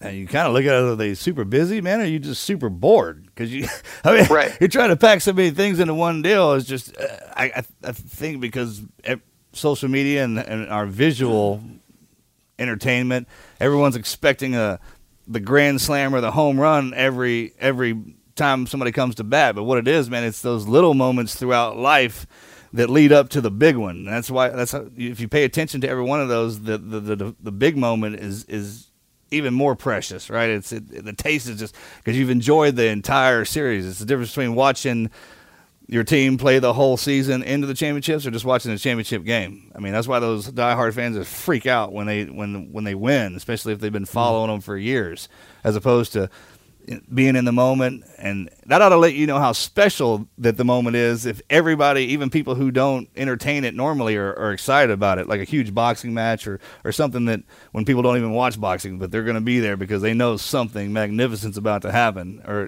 one of those big events. And that's what draws everybody towards it. And those people who can exist in it are the ones that, man, they can itemize it. They focus on whatever's going on right then and there, learn as much as you can from it, and then enjoy the next one. I mean, life's little moments. Enjoy every single one of them. Well, I think a buzzword that kind of sums up that idea that we hear a lot now is mindfulness, and just being aware of what you're doing, what you're thinking about, being in the present. It's just something that's in constant. It's trying to be eaten alive by this nonstop circus of sensory input that we have in the modern world. Right? Yeah. But and I'm not saying, look. I mean, I'm pretty active on Instagram, right? And I love it. I think it's a great tool to interact with people. I think it's phenomenal. It just, I have to constantly remind myself, like, hey, am I scrolling Instagram while I'm supposed to be playing, riding bikes with my son, right? I got to stop it, like get off that, be focused on this. And when you get into something new, you're not ready for it. But even if everything's there, if they tell you everything and show you everything, you still have to be able to get in there and maneuver through it. And it's chaos in the beginning. Sure, it's supposed to be. That's kind of what makes it entertaining and fun. It's the unknown. And then you see people who are so proficient in it and they can just move in and out of it, man. That's their battle rhythm. Is a lot of people look at our lives. We're on the road 300 days a year, city to city, state to state. Like, man, it must be exhausting. Well, I got my rhythm down. I know how to do it. Right? Yeah. And if you focus too much, and you'll know on one thing, something else will suffer. And if you got too much on your plate, then multiple things, and it's just time to back up. And it's just, hey, let's back up a little bit and slow down, and we're not paying attention to something. That's all it is. What we like to do is when we start winding up the interview, we like to ask our guest for a couple pieces of advice, maybe phrases, concepts that have stuck with them and served them well in their life, things that come to mind. It can be related to anything we've talked about or nothing at all, or recap a point or two in your book. We'll talk about the book here in a second, but if you could encapsulate just a couple particularly poignant pieces of advice or concepts that have served you well in life and just put them out there, we'd appreciate it.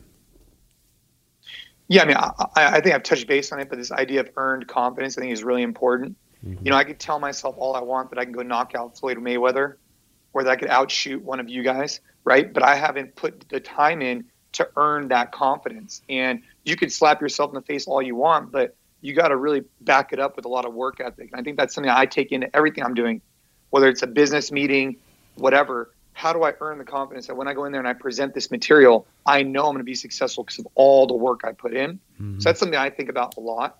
Other things I think about a lot is this concept of, moving fast but breathing slow. And I'm sure you guys have utilized this through your training. This idea of, like move with purpose, move fast, right? You don't want to just be a slot, but kind of keep your breath under control, keep your heart rate controlled. And that's something that I've tried to implement through competing. And for example, when I'm giving presentations, I give, some speeches, is, move with purpose, move well, but just stay slow, keep your breath under control. And I think that's really carried over well as a mantra for me before a big CrossFit event, would just be, hey, move fast, get after it, win, but breathe slow. And that's just something else that I think about on a regular basis. And obviously embracing this AMRAP lifestyle is the key cornerstone to the way I live my life right now. Yeah, well, you want to talk about the AMRAP lifestyle in your book here that we have a copy of. It's in my hands, as many reps as possible, succeeding in competition, business, and life by making the most of every single minute. You want to tell us a little bit more about the motivation to write this and why people should go out and take a look? Well, I mean, originally I wanted to write it as like an anti-hack book because I would travel just like you guys all the time. And I'd go to the library or the airport bookstore. I'd be looking for some type of like inspiration, a little something to fire me up on my trip. And I'd read, and I'd get like, 30 pages in, I'd just be like, two things I would found. Either A, the book was written too fluffy, right? Too theoretical, right? Just kind of writing to write.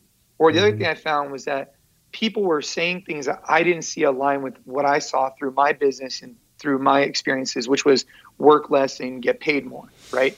And I think there's something alluring these days about these hacks. And I get it. I totally get it, why it would be alluring, right? But for me, I wanted to write like the anti-hack book originally, right? Like just roll up your sleeves and get to work. There's no substitute. But then after my daughter got sick, the motivation was really to write a book about, how every day is an opportunity to kind of build this hedge.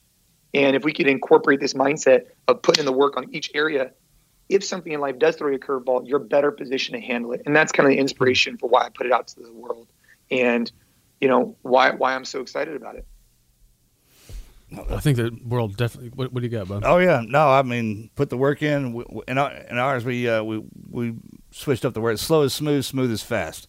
Move with a purpose. Yeah, that's kind of the only easy day was yesterday. And embrace the suck. I mean, you kind of like embrace your life. It doesn't matter what you do, right? That phrase, just the verbiage is different, just a little bit, man. But it all means the same to us when you hear it and you understand it.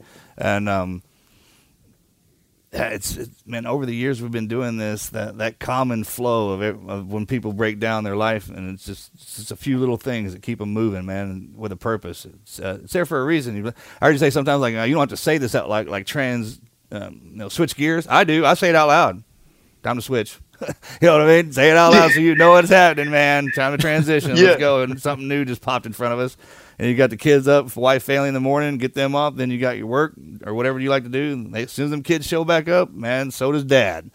Right? You just kind of like switching the hat, switching the gear. Yeah. That's awesome, brother. Thank you, man. 100%.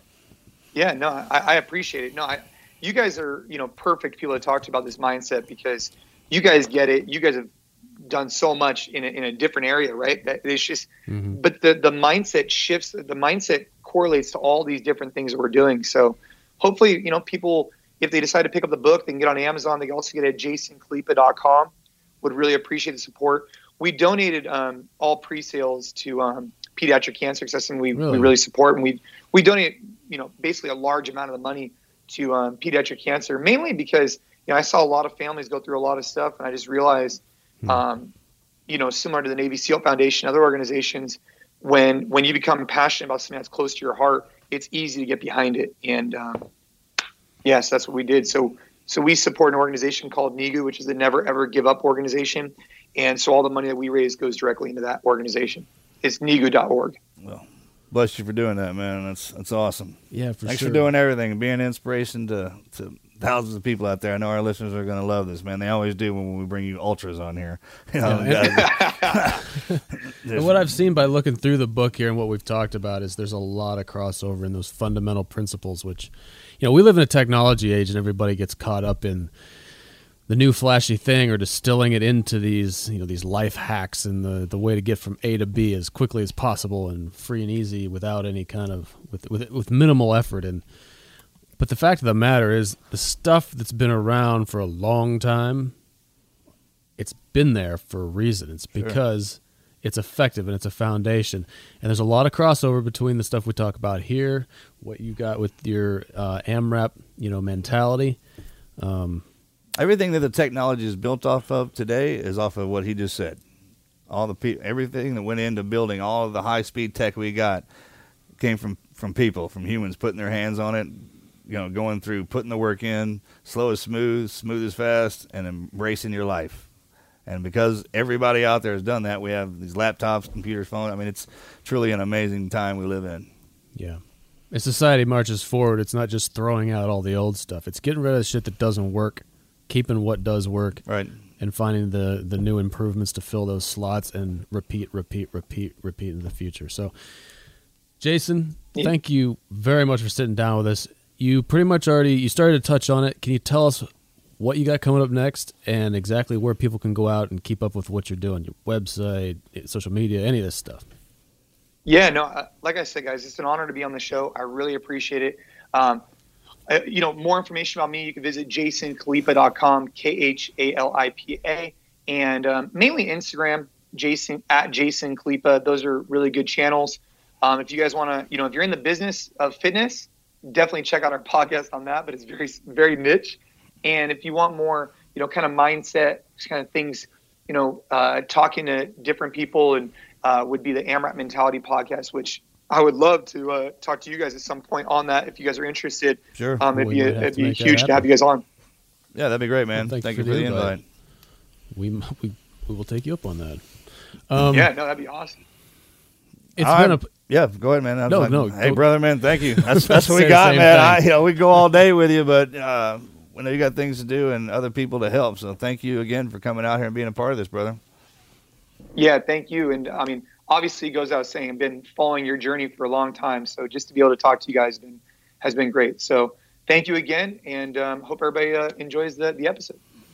Oh, they absolutely will, and they're going to take a lot away from it. Thank you, buddy. I hope this is just the beginning. We'll be talking to you again in the future. All right. All right, take care.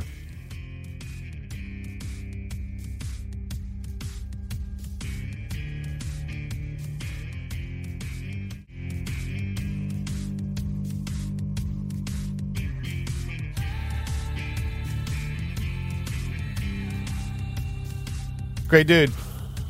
Yeah, I really enjoyed that, didn't you? Oh yeah. It's one thing when you got somebody who knows how to do something and tries to teach it back out, but there's an art to the delivery, and he's good at it, man. He is. Motivates himself and motivates the others around him, and that was man, I'm glad he stopped by. Well, he's got his podcast, so he's practiced as a speaker, keeping the conversation flowing. his AMRAP Mentality podcast. Being the speaker, or the Coffee with question, Khalipa. as opposed to answering them, it can get different. When you're sitting I wouldn't know. I haven't been interviewed, but Not you yet. have many a times, right? So you know something about that. Yeah. What did you take away from that in particular? Man, his pearls of wisdom out that he laid out at the end of that, the put the work in, move fast, breathe slow, slow is smooth, smooth is fast, the same as, so, you know, embrace your life, embrace the suck, put in the work, put the work in, it's the same thing. That it just goes to show you that it doesn't matter what we do, primarily, especially in our generation, man, the extreme on either side. We're the extreme on the soldier side. He's extreme in that fitness side with the spark. In business. Yeah, in business. Well, It doesn't matter, right? That's what I'm saying. Just whatever they're good at, they're going to be good at. Whatever they go into and put their mind to. Once you figure out, just like you said, you just prioritize the moment.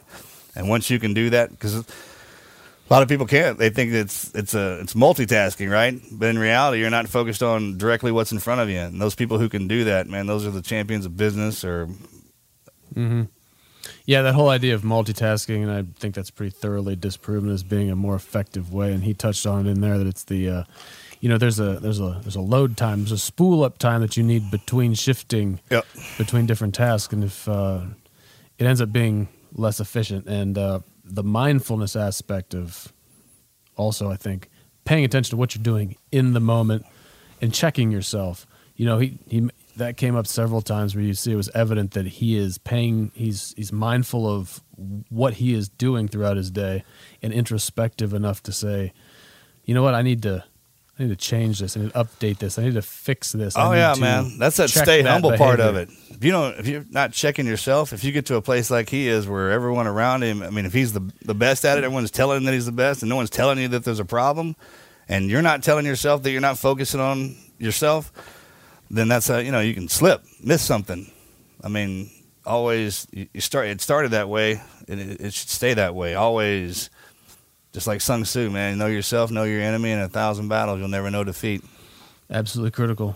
And the one last thing I want to put out there again, because it was my practical takeaway from this thing, which really did kind of blow my mind that I've never considered this before, is when you go in, don't consider how hard you're going to be working out that day necessarily. Just go in there, warm up, and then ask your body what you're doing, because it's going to prevent talking yourself out of, oh my God.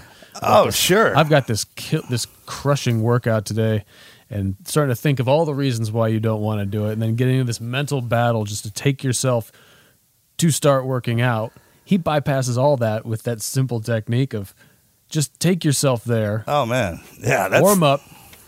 I had to learn how to do that because what your body is going to be able to do today.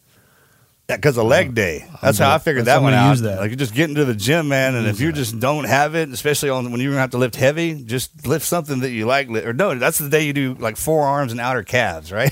Just work on something that Forearms and outer calves. It's not too hard, but it's enough to get, it's part of something you're supposed to work out.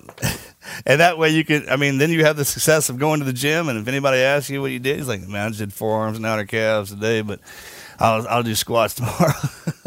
Oh, there's a lot of wisdom in that too. And without getting in a much larger discussion, paying attention to what your body's telling you and actual taking time for your body to rest and heal are critical elements of an effective workout routine. But anyways, we don't have time to get into that. Let's do some housekeeping and a listener story. What do you say? You got it, brother. For people to listen, obviously you are already listening, so this is more on alternate ways you can do it, or to tell someone else that they can go to our website, tnqpodcast.com, and stream directly any of our shows that we've done previously, as well as the current one. And outside of that, any podcast app, whether iPhone or Android, such as iTunes, Stitcher, Podyssey, CastBox, Radio Republic. And if you want to find us on social media, it's Team Never Quit. Find and follow on all major social media outlets. Instagram, it's TNQ Podcast. You can find me at Marcus Luttrell, and you can find the Wizard at _Wizard_TNQ. All right, and let's just mention again, tnqpodcast.com. You're going to listen directly to all of the great guests we've had before, from David Goggins to Sir Robert Young Pelton, Captain Charlie Plum, Laird Hamilton, Dakota Meyer. It's just chock-a-block full of people from every walk of life. It is. It's been something, man. We've been so fortunate to have this. Thank you all for that. How the hell have we pulled that off? I think about it every day. It's amazing. And they say luck doesn't determine your fortune. It does a little bit, right? Yeah. Anyways, merchandise. We've got great shirts and hats over there. Everything that you need to look cool or show how cool you are.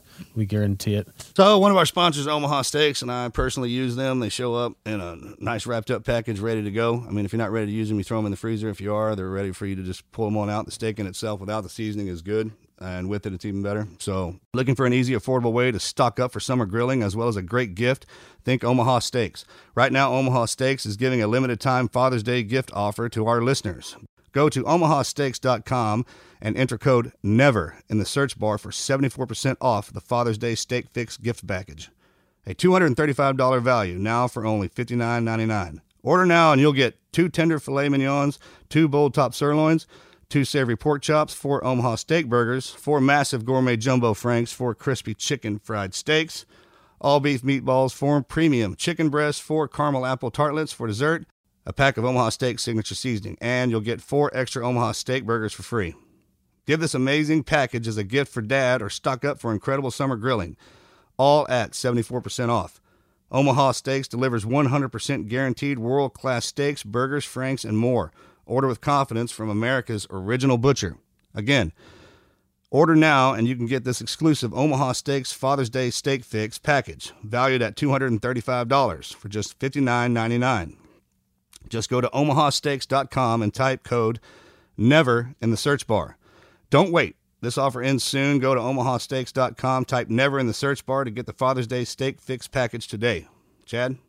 And the listener write-in stories. Absolutely. Probably the most important element of what we have there. Agreed. A demonstration of it's an outlet. It's an outlet for the community of Team Never Quit to be able to come together and share with other people. So you learn about your teammates. That's where you learn out about them right there. Yeah.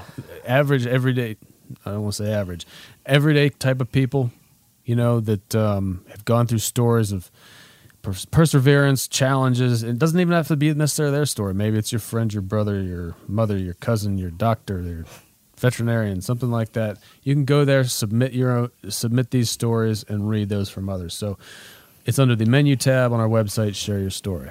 And speaking of those stories, we have one right now, and this is from John. Good morning, gentlemen. I first want to say I appreciate each of y'all's service to our great country. Thank you is not enough. My story is not at all unusual. I come from a broken home. I had my parents' broken and failed marriage to thank for altering my childhood in many ways. That affected me up to this day. My mom remarried almost immediately. This is where the Never Quit story begins for me. My stepfather was a sadistic prick. I would be awakened at night by him pulling me out of bed by my hair and beating me for something that he thought I did that day, but I didn't get caught. I received belt strap beatings for eating too much cereal, backhand slaps across the face for speaking when not spoken to. I was physically abused by this douche canoe until I was big enough to fight back. Literally, he wanted to toughen me up, so he gave me boxing gloves and taught me the jab. These lessons ended abruptly when, after being punched repeatedly, I jabbed back, followed by a right cross. Unfortunately, then the mental abuse kicked into high gear. I was told that there was a bullet with my name on it, and there was also one with my mother's name on it. I struggled with depression. I have had some pretty dark days. I have always gotten through these times with a combination of sheer will to survive and a sense of fuck it. Let's roll humor played a huge part too. That and knowing that if I quit or gave up, I would lose and he would win. I would not even have given him the satisfaction. I told myself that I wasn't going to quit fighting. He'd have to kill me first, so I coped. I figured out ways to fight back without fighting back. Through covert and non-covert practical jokes, sometimes I caught a beating for this, but it was worth it. A rubber band on the sink water attachment is comedy gold. It absolutely is. No. Yeah. On the Washington, priceless. Love that one. But I read that. While I did not serve in the military, I am a deputy sheriff assigned to my county jail. I have been for nearly 22 years. I have done courthouse security details, assignments in our transportation division to include several high-profile out-of-state transports. Also, the monotonous, just plain old line staff duties. Tampons and toilet paper, as we say. Mind-numbing, but it pays the bills. While on the job, I have also seen many disturbing things, one of which is the aftermath of a suicide. Cutting down hangers and doing CPR on a dead guy is never pleasant. So in LE, we have to develop a pretty dark sense of humor. I suspect I always had this, though. This sense of humor can also be caustic and cynical, easy to become complacent or retired on duty. My field of work endures a rate of suicide that is steadily growing. This is both sad and disappointing. The stigma of needing help is sometimes more powerful than the desire to get it. It's counterproductive. We are tough guys who are hurting, but I cannot admit it because we are tough guys who are hurting. Amen to that, right? I can assure you that having a never quit attitude is vital to survival and longevity. Discovering this podcast has opened a new window for me, a new avenue for fighting the temptation of fatalistic thought. Coupled with this, my aversion for quitting is life-changing. I tell everyone that I can think of, or folks that I may be struggling with, to give you guys a listen. Y'all are motivating, and y'all have the ability to change the course of a life for millions. I figured if I can pass you guys on to someone who's struggling, it just may change the course of their life too. That's a win-win in my book. Again, thank you for your service to this country. All you guys do in this podcast, it may sound silly, but y'all are changing lives. Well, John, thank you for that, brother, and thank you for your sense of humor. And I thoroughly agree with you that those of us who have to live in those lifestyles and those situations, it's the humor that gets us through it. I mean, people ask me like, hey, why does this guy make it through get buzz and that one doesn't? I'm like, man, I think it has to be a sense of humor. You got to be able to roll with the chaos, and you're a perfect example of that, you can't brother. let it overwhelm you. Yeah. Growing up with tough dads that have the strap. My dad had one too. It was an old saddle girt. He'd cut off one of my mom's saddles, man. He would wear us out with that thing. But, man, diamonds are forged in pressure and gold is forged in fire. And you kind of got to look at it like that was our test, to go through that gauntlet in the beginning so that we could reap the rewards at the end, right? It's just kind of a give and take, a love of the opposites. So you kind of understand that better than most, and some people don't. So thank you for writing in and sharing that. Yep. I mean, there's no problem with asking for help or asking questions, especially if you're not sure what's going on, and especially if you don't know what's going on in the situation you're in. It's always incumbent of us to ask those of us around us for help. So thank you for writing in, John, man. And Jason, great story, brother, man. You motivate us more than you even know. Keep charging forward. Keep that blue flame burning, man. You're going to do great things. Everybody keeps bringing us back, man. We can't thank y'all enough. Seriously, Wizard and I, man, we talk about it. You guys are something. So thank y'all for that. I'd like to thank God and Christ for everything that they've given us. And my family. You guys are wonderful. I'm out. Out.